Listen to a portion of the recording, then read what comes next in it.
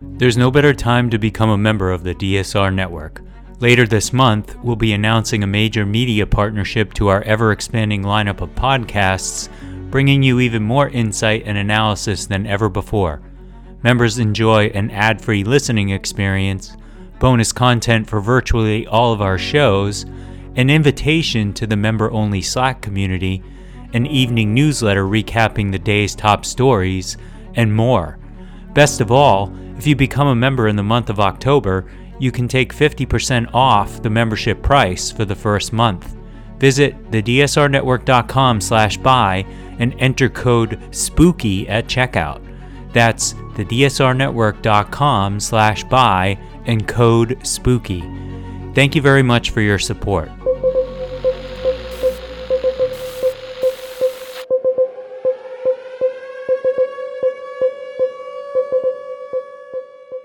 Hello and welcome to the DSR Daily, our look at news stories from around the world and what they may mean to you.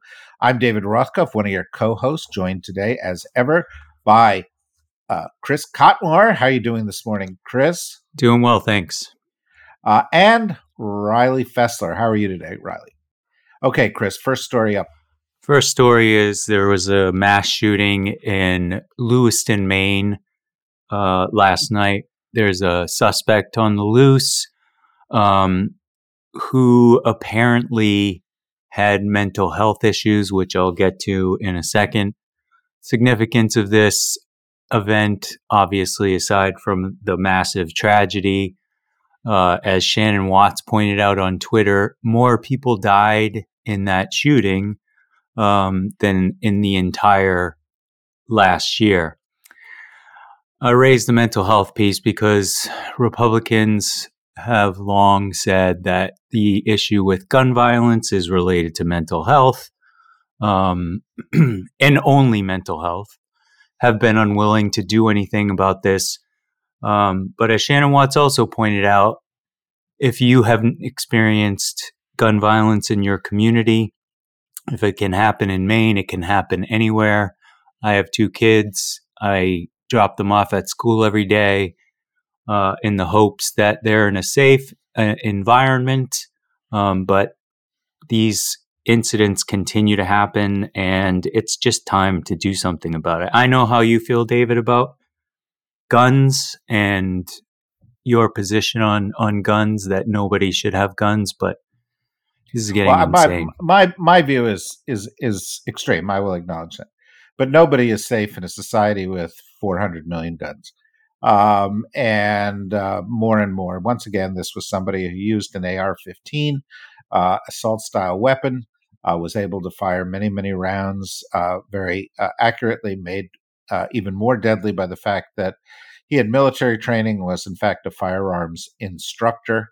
And it is made all the more chilling by a story we will get to in a moment, which is that the new Speaker of the House is part of a big movement within the Republican Party, long-established movement, that believes that there should be no infringement of any sort on people's ability to have whatever weapons they want in their homes, to carry them publicly, to use them in any way. And frankly, it's just time after time after time we see these tragedies. And the rest of the world looks at us and sees us as absolutely out of our minds. And there are no societies in the world that give each and every individual the capacity for the kind of violence and destruction that we do in the United States. I think it's a national psychosis. Riley. Yep. So the race to find a new speaker is over. The Republicans unanimously got behind Mike Johnson from Louisiana. And we talked a little bit yesterday about this guy, but our friend of the show, Lori Garrett, has a great thread on Twitter explaining all the reasons to be extremely nervous about having Mike Johnson as the speaker. Some of the highlights: he's virulently anti-gay. He's opposed legislation giving legal rights to gay couples. He is very much anti-abortion, anti-choice. He said he wants to get the number of abortions in the country down to 0. He opposes further funding the Ukraine. there was an interesting quote from Hakeem Jeffries where he said that Mike Johnson, quote, has a very pleasant demeanor, but his voting record is as extreme as the most extreme members of their conference. And then actually Matt Gaetz, I think, summarized it best, which once again demonstrates that a broken clock is right twice a day, where he said, quote, if you don't think that moving from Kevin McCarthy to MAGA Mike Johnson shows the ascendance of this movement and where the power in this Republican Party truly lies, then you're not paying attention. We talked about it yesterday on our main podcast with Ed Luce and Rosa Brooks and Alon Pincus, because he's part of a movement that is extreme. He considers his work as a lawyer prior to joining the government to be part of his legal ministry. Everything that he does is infused with his sense of what the Bible, in his view, guides him to do as a leader. He sees his ascendancy to the speakership as part of that. And while anybody in this country should be able to have whatever views they want, I'm sort of with Thomas Jefferson here, and in that people's relationship with the higher power ought to be the part of their private business and not to be legislative into the laws of the society, imposing one group's views on everybody. So there's a lot to worry about here. If you want some good news, it's that the House Republican caucus is highly dysfunctional, as we have seen. It has a very slim majority.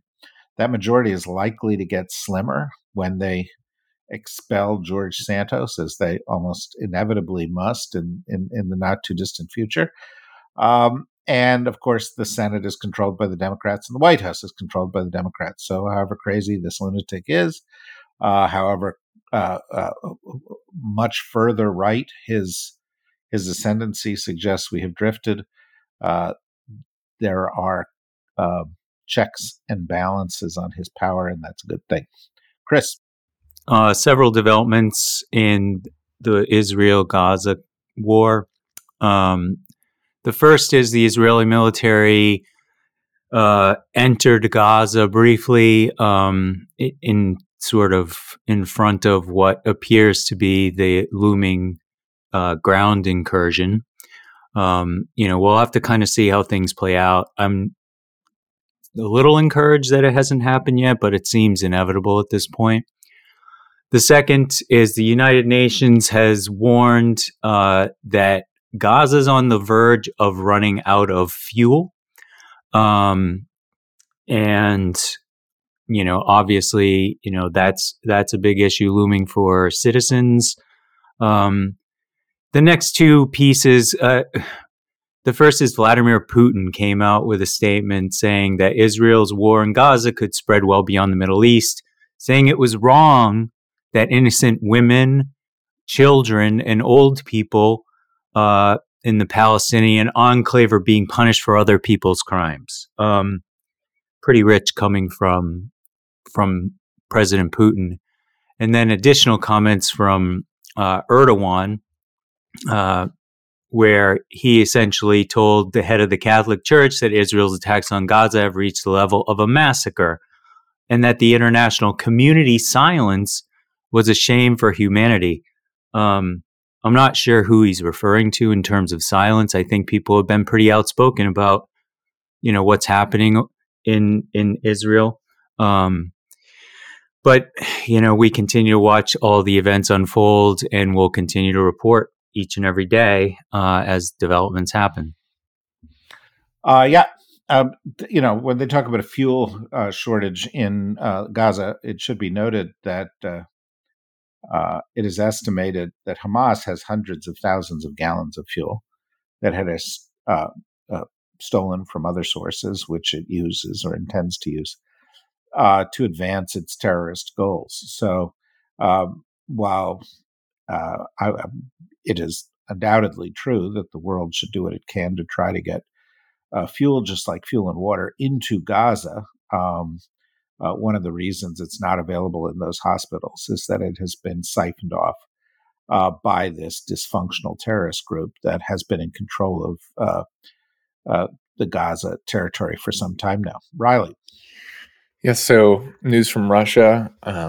They conducted a massive retaliatory nuclear strike drill. And Defense Minister Sergei Shoigu actually appeared on TV to brief Putin and the public about these drills and said that the purpose was to practice, quote, dealing a massive nuclear strike with strategic offensive forces in response to a nuclear strike by the enemy. And the exercise involved a test launch of missiles from a silo, nuclear submarine, and from long-range bombers.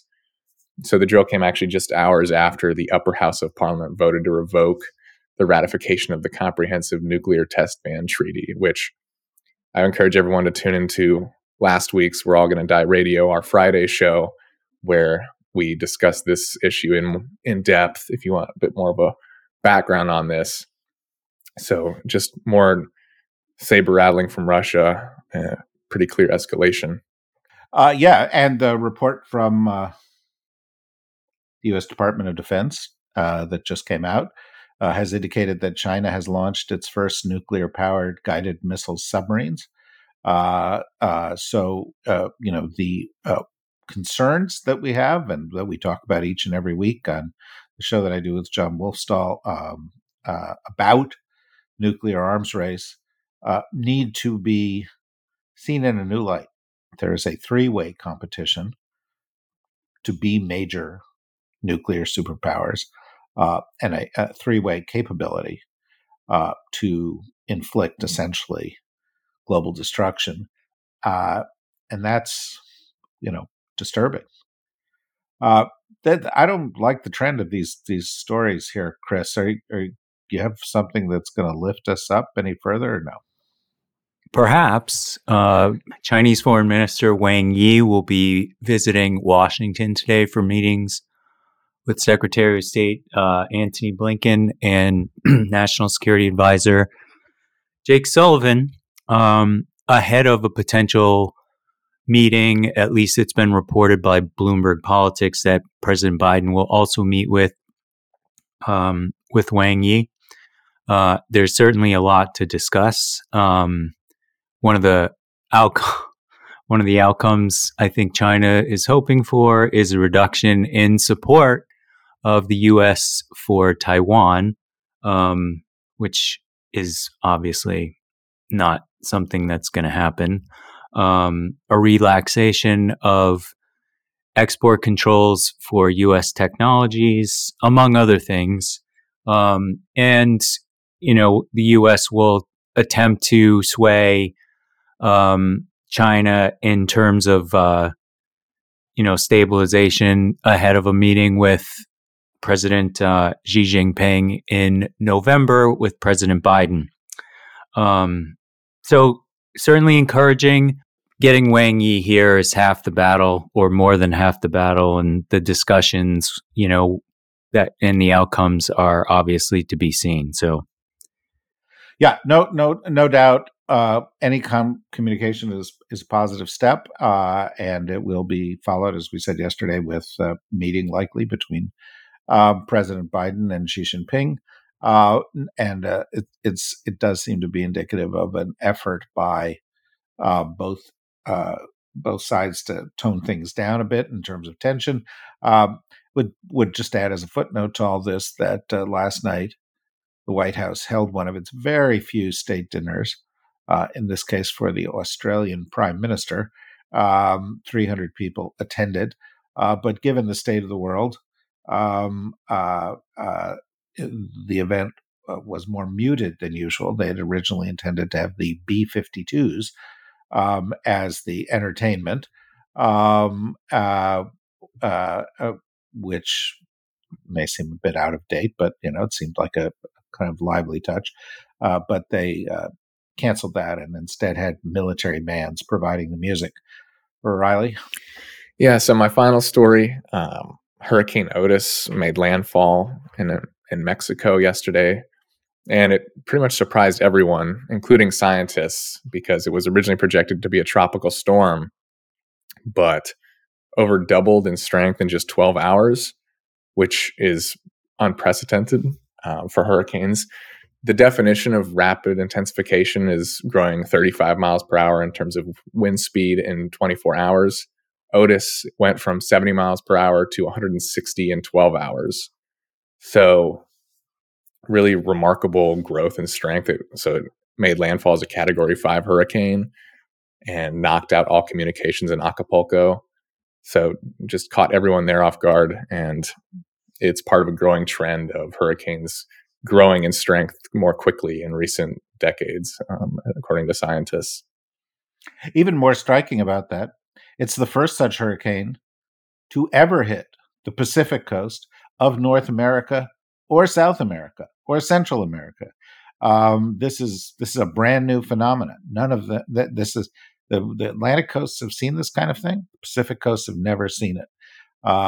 If you don't, and by the way, there was simultaneously a massive storm on the Arabian Peninsula, also of unprecedented strength. This is the year of extreme weather, but it will not be the last year of extreme weather. We can certainly expect more of this. It's one of the reasons we've decided to focus on presenting this series, The Road to COP28, which we will have new episodes up every week between now and this big climate summit that's going to take place in December. We're pulling together all the the all-star team of the best climate experts in the world for these events, and strongly encourage you to listen, because we've just talked about a lot of disturbing trends in the world today, but the inability to live on the planet has got to be seen as number one on that list. And our inability to come to grips with what we have to do to reverse some of these disturbing trends has to be seen as a kind of form of global political dysfunction that needs to be addressed.